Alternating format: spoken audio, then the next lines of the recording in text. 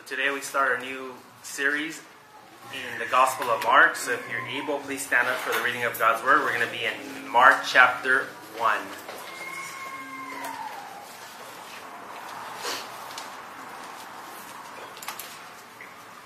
And we'll be reading verses 1 through 8. The title of today's message is The Beginning of the Gospel.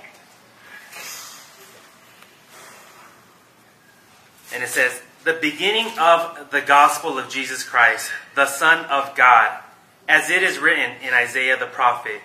Behold, I send my messenger before your face, who will prepare your way. The voice of one crying in the wilderness, prepare the way of the Lord, make his paths straight. John appeared, baptizing in the wilderness and proclaiming a baptism of repentance for the forgiveness of sins. And all the country of Judea and all Jerusalem were going out to him and were being baptized by him in the river of Jordan, confessing their sins. Now John was clothed with camel's hair and wore a leather belt around his waist and ate locusts and wild honey.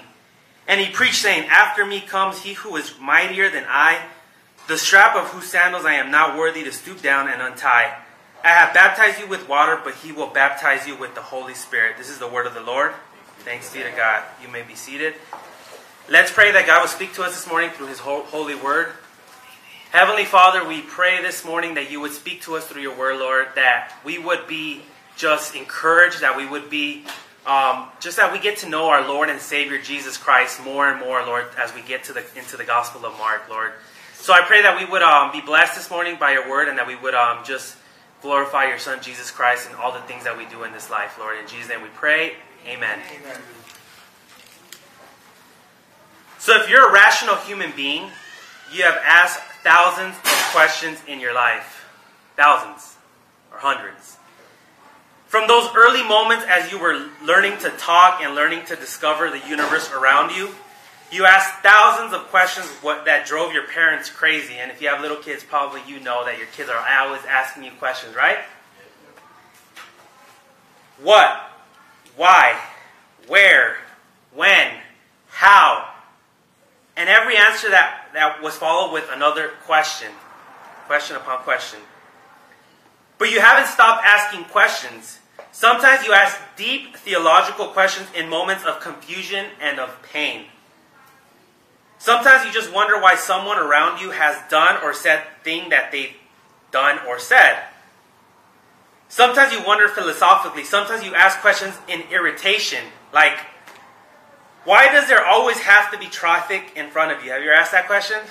Why is there always traffic? We live in LA. Just the way it is.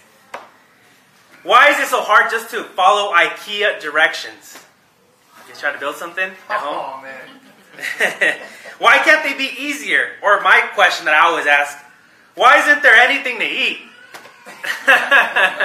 You guys ever ask that question? You get hungry? If you could think with me for a moment, what's the most important question you have ever asked? What's the most important question you've ever asked yourself? It's been said that insightful people are not first people with the right answers. We don't have all the right answers. But they're people who ask the right questions because they don't get to the right answers without asking the right questions. So perhaps there could be no more important question than these three questions that are asked and answered by Mark. The first one, who in the world is Jesus? Who in the world is Jesus? You're probably asking yourself if you're on the internet and you're like, who is Jesus? Maybe you don't know. What an important question. Second question, why in the world did he come? Why in the world did Jesus come? What is this life about? And the third question is, what does it mean to follow Jesus? What does it mean to follow him? So who is Jesus? Why did he come? And what does it mean to follow him? Mark is probably the earliest of all the Gospels. There's debate, but it looks like it is. And Mark answers these questions, not so much in an abstract or in a theological or in a philosophical way, but in putting before us in hard-hitting, quick-paced style, the life and the ministry of Jesus.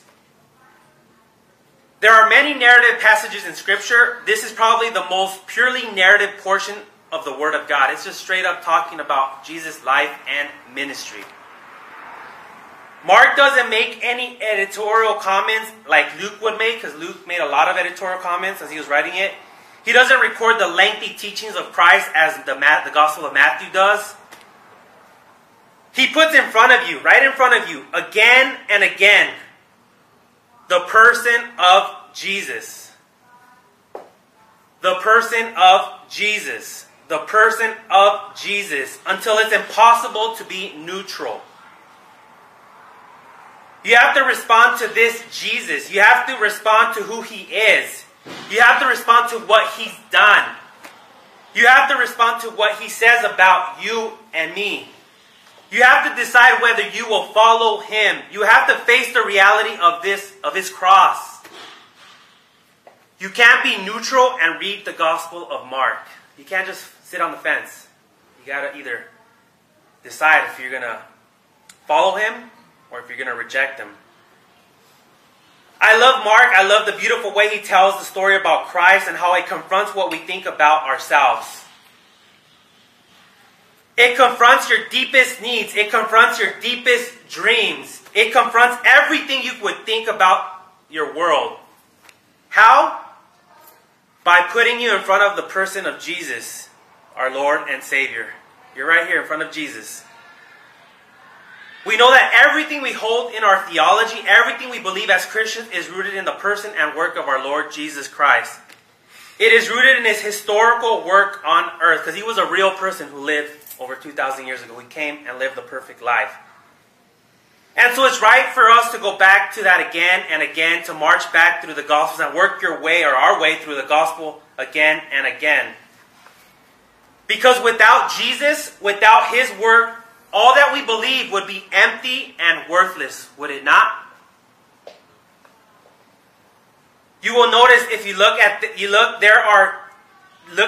passage we're going to look at this morning, that Mark doesn't begin with the birth narrative of Jesus. He does not, but like Matthew does. He launches immediately into the declaration of the identity of the Lord Jesus Christ. Straight up telling you right from the get-go, right from the very beginning. These 12 words as they are translated in the English couldn't be more radical. I would argue that these 12 words cut a slice down the middle of humanity. Because there are only actually two classes of people living on this earth. Only two kinds of people.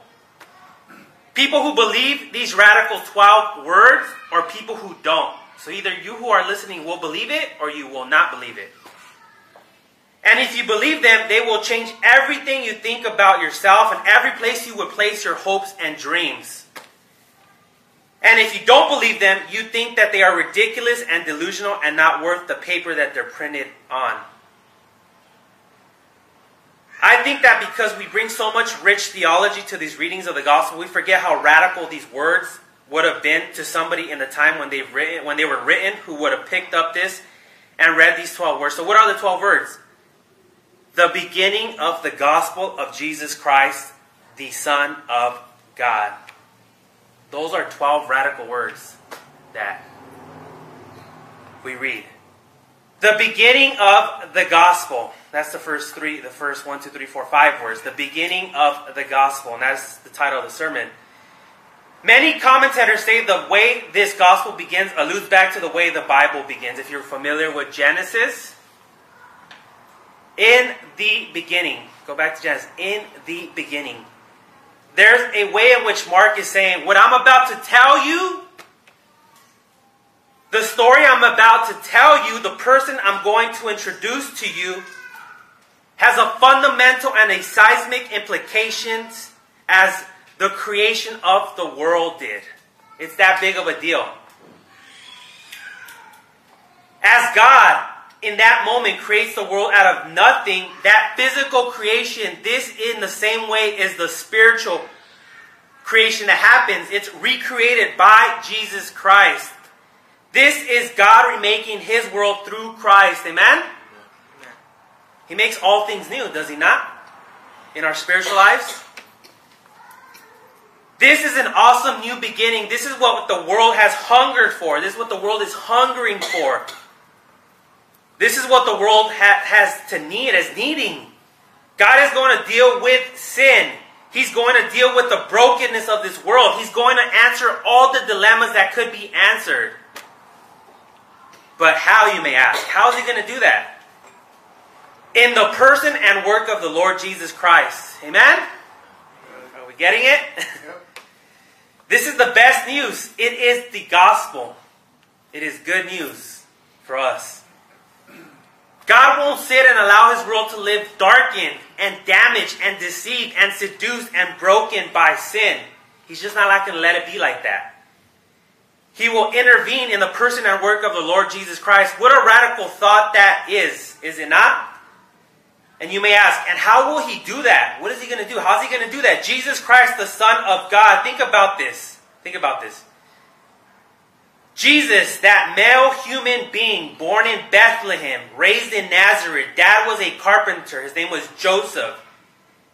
Mary, his mother, this real human being, this real man, you could see him. You could literally see him. You could hear him. You could reach out and touch him. He really did live. His feet really did touch the earth. He really was a human being. But Mark would say, don't you understand? This Jesus of Nazareth is the Messiah. Amen? Who would have ever thought that this is the one that all the prophets talked about? This Jesus of Nazareth is the wonderful counselor. This Jesus of Nazareth is the Prince of Peace. He comes carrying all the hope of humanity and all the promises and predictions of the prophets from the Old Testament. He comes carrying these things. It's almost hard to wrap your brain around it. This is the Messiah. This is not just the hope of Israel. It's not just for Israel. This is the hope for all humanity. This is the hope for the world. Amen? Amen.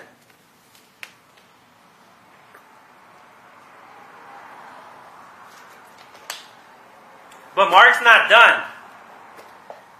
This one is the Son of God. Fully man and fully God. This is the pre-existing God.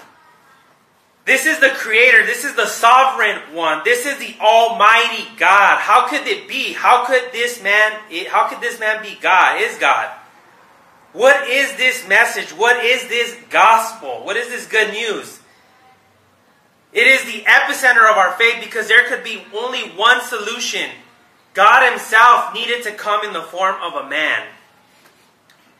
It had to be the God-man. This second Adam had to be the Son of God because if he was not the Son of God, he couldn't live that perfect life and be that perfect lamb of sacrifice, satisfying the Father's anger and purchasing for us forgiveness and righteousness. Amen? Isn't that good news?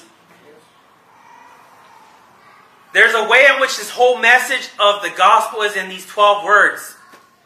The beginning of the gospel of Jesus Christ, the Son of God. There's hope for us. God's ultimate answer is not just to give us a set of principles. It's not just giving us these rules. Not just wise philosophy. Not just a moral code. His ultimate answer is to give us himself in the person of Jesus the Christ, the Son of God. God's greatest gift to us is God himself. Amen? That is the gospel, you guys. You guys get God. And he's more than you could ever imagine.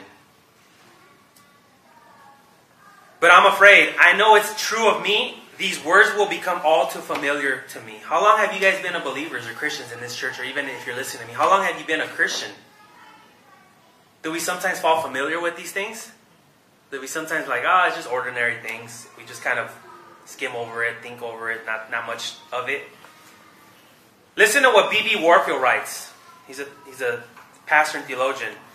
That one of the dangers of theological education is that the radical glories of the gospel just become so familiar to you that you lose your sense of awe. You lose that sense of awe.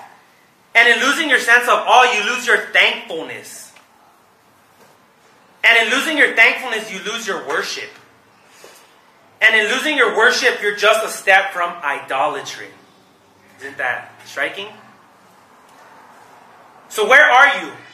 Have you lost your all? Have you lost your awe, your amazement of who God is? Or are you still in awe today, right now? And with the quickness of the Gospel of Mark, Mark then rushes us into the shores of the Jordan River. He introduces that movement by the words of Isaiah. Let's go to Mark. If you're in Mark, let's read verses 2 and 3. It says, "Behold, I send my messenger before your face, who will prepare your way, the voice of the one crying in the wilderness. Prepare the way of the Lord, make his paths straight." Isaiah had predicted that there would be one, a prophet raised up, who would prepare the way for the coming Messiah. John did that two ways. First, he did that by preaching a message of repentance and forgiveness. Prepare for the ultimate gospel message of forgiveness in Christ Jesus. And he did it a second way also, by actually being one who announced the coming of Christ, and he actually baptized him. But I want you to look at the words here that follow. Let's read verses 4 through 6.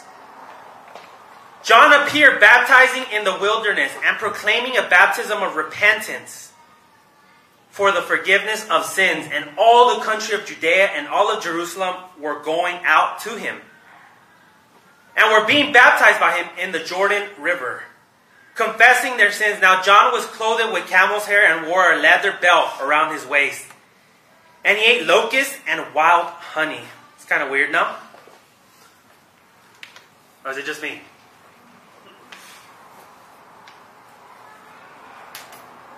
John's an interesting fellow, John the Baptizer. Now, what a strange human being, and what an interesting account. Why are we told that this man had a vegan diet? Why are we told that? And a very strange wardrobe. What is this account about? Why is he telling us this? Now think about this. This is the one that God had raised up to begin to point to Jesus Christ, the Son of God, who is now alive and well on earth and in the beginning of his public ministry. Think about it. This is a wild and woolly prophet out in the wilderness. Wouldn't you have thought that if there was going to be a messenger, it would have been the chief priest? It would have been a prominent Pharisee. It would have been an esteemed scribe. It would have been a Sadducee. Why is he bringing John the Baptist to this? All dressed like out of the ordinary. And notice the movement of people out of Jerusalem, the place of worship, away from the temple, out to the wilderness to hear the message of repentance, confession of sin, and of forgiveness. You need to understand again how radical this is. Let's put ourselves back in that time. Imagine you were being there 2,000 years ago. There is in the ministry of John the Baptist a stinging indictment of the religious order of the day.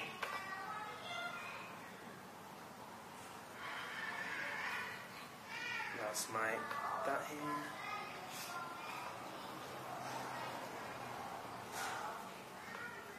So that what had been taken was a deadening externalism. Maybe we could say, ladies and gentlemen, God has left the building in Israel. He had left the building. And so God raises someone out of the religious system of the day, outside of this deadening externalism, outside of its spiritual pride, to call people once again to what every human being needs to do, which is confess how deep their sin is and seek the one thing that you can't earn, which is forgiveness. You guys can't earn forgiveness. I can't earn forgiveness. You can't earn forgiveness. None of us can. It's a free gift. The religion of the day was riddled with theological pride, riddled with spiritual behavioralistic pride. Maybe one of the reasons we're told about John's garment is that while John was living in camel hair and the Pharisees were wrapping rich robes of righteousness around themselves, hoping that their robes wouldn't touch some despicable person who was near, the contrast is significant. That contrast is a big deal here. And you see back as far as Isaiah, God railing against this externalism. Let me read to you some words. Let's go to Isaiah chapter 1. Isaiah chapter 1 verse 11 through 14. Because this was a big problem back then, and this is a big problem today.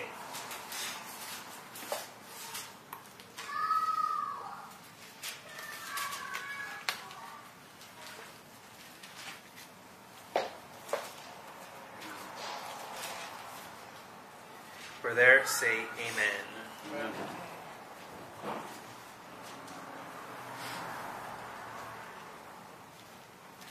And then we're going to read verses 11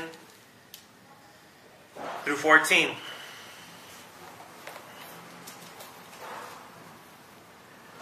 What to me is this multitude of your sacrifices, says the Lord. I have had enough of burnt offerings, of rams and the fat of well-fed beasts. I do not delight in the blood of bulls or of lambs or of goats. When you come to appear before me, who is required of you this trampling of my courts? Bring no more vain offerings. Incense is an abomination to me.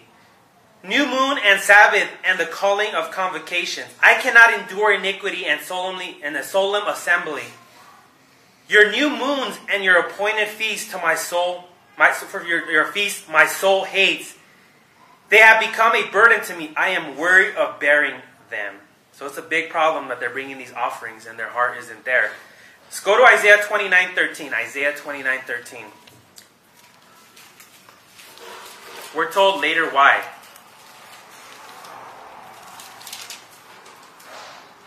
It says in Isaiah 29:13. These people honor me with their lips.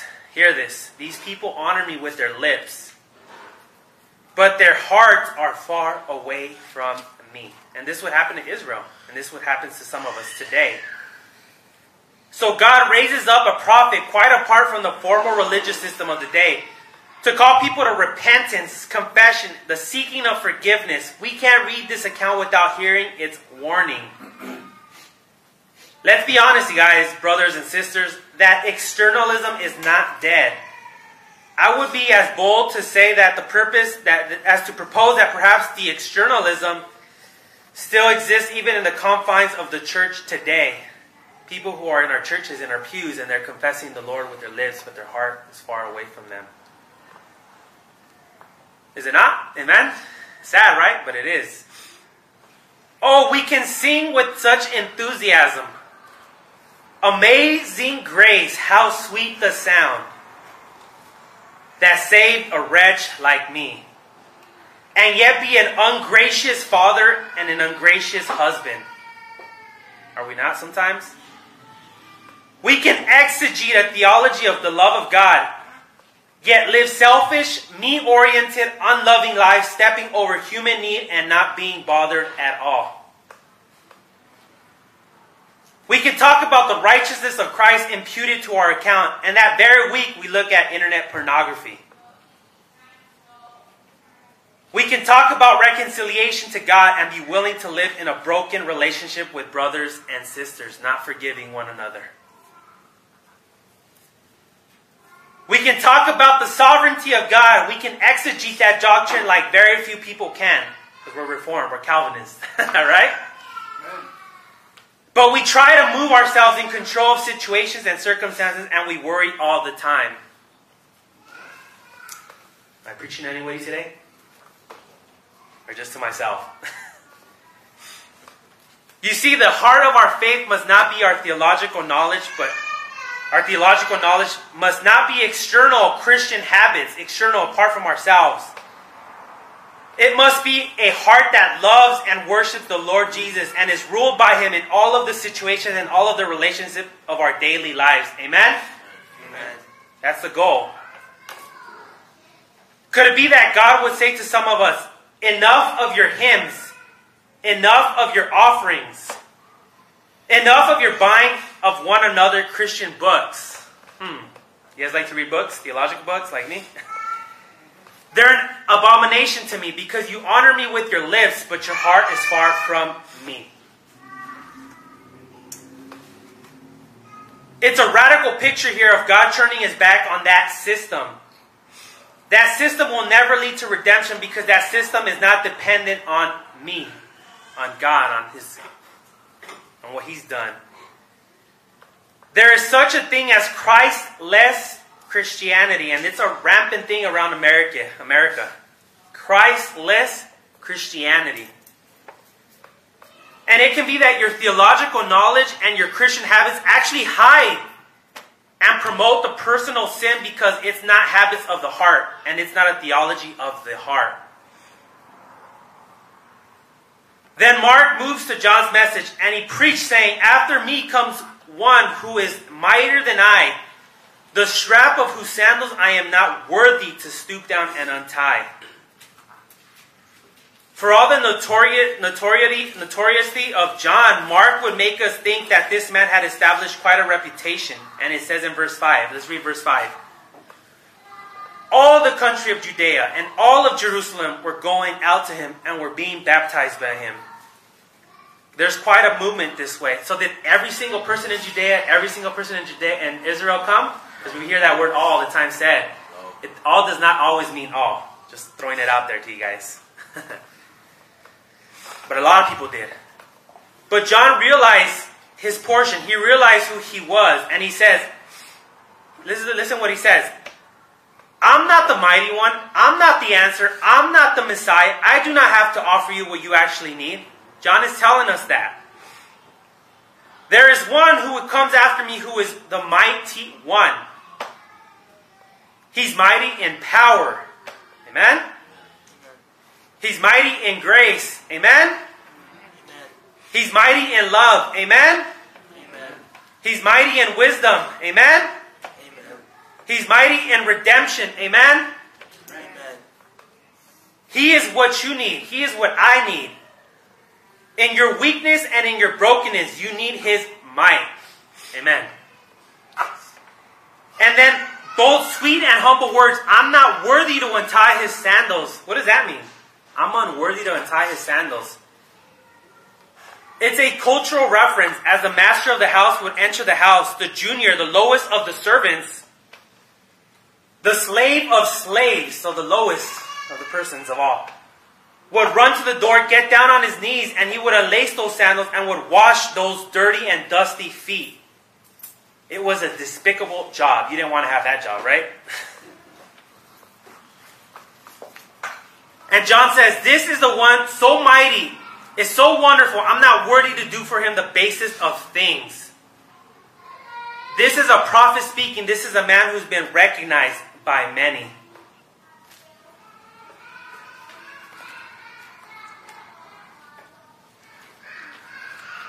You could say it this way. The only way we will ever be in our proper place is if Jesus is first. In His proper place. Amen? God first, Jesus first. Amen. Humility is the product of worship. If you're humble, you will easily worship God all the time. Let's seek humility. Let's seek to be a people of worship. John knows that what he is there for. It's not about him. It's not about his story. It's not his moment. This is not John's moment, you guys. This is Christ's moment. Amen? It's about Christ. It's about Jesus. And when he says something glorious, "I baptize you with water, but He will baptize you with the Holy Spirit." John's baptism was a preparation. It was a sign to what was to come. But it was limited to water baptism. And he said, "The one who comes will baptize you in the Holy Spirit."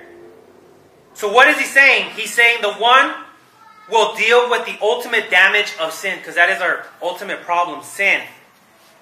And that's our separation between us and God by breaking His law, His commandments. What does sin bring? Sin brings death, does it not?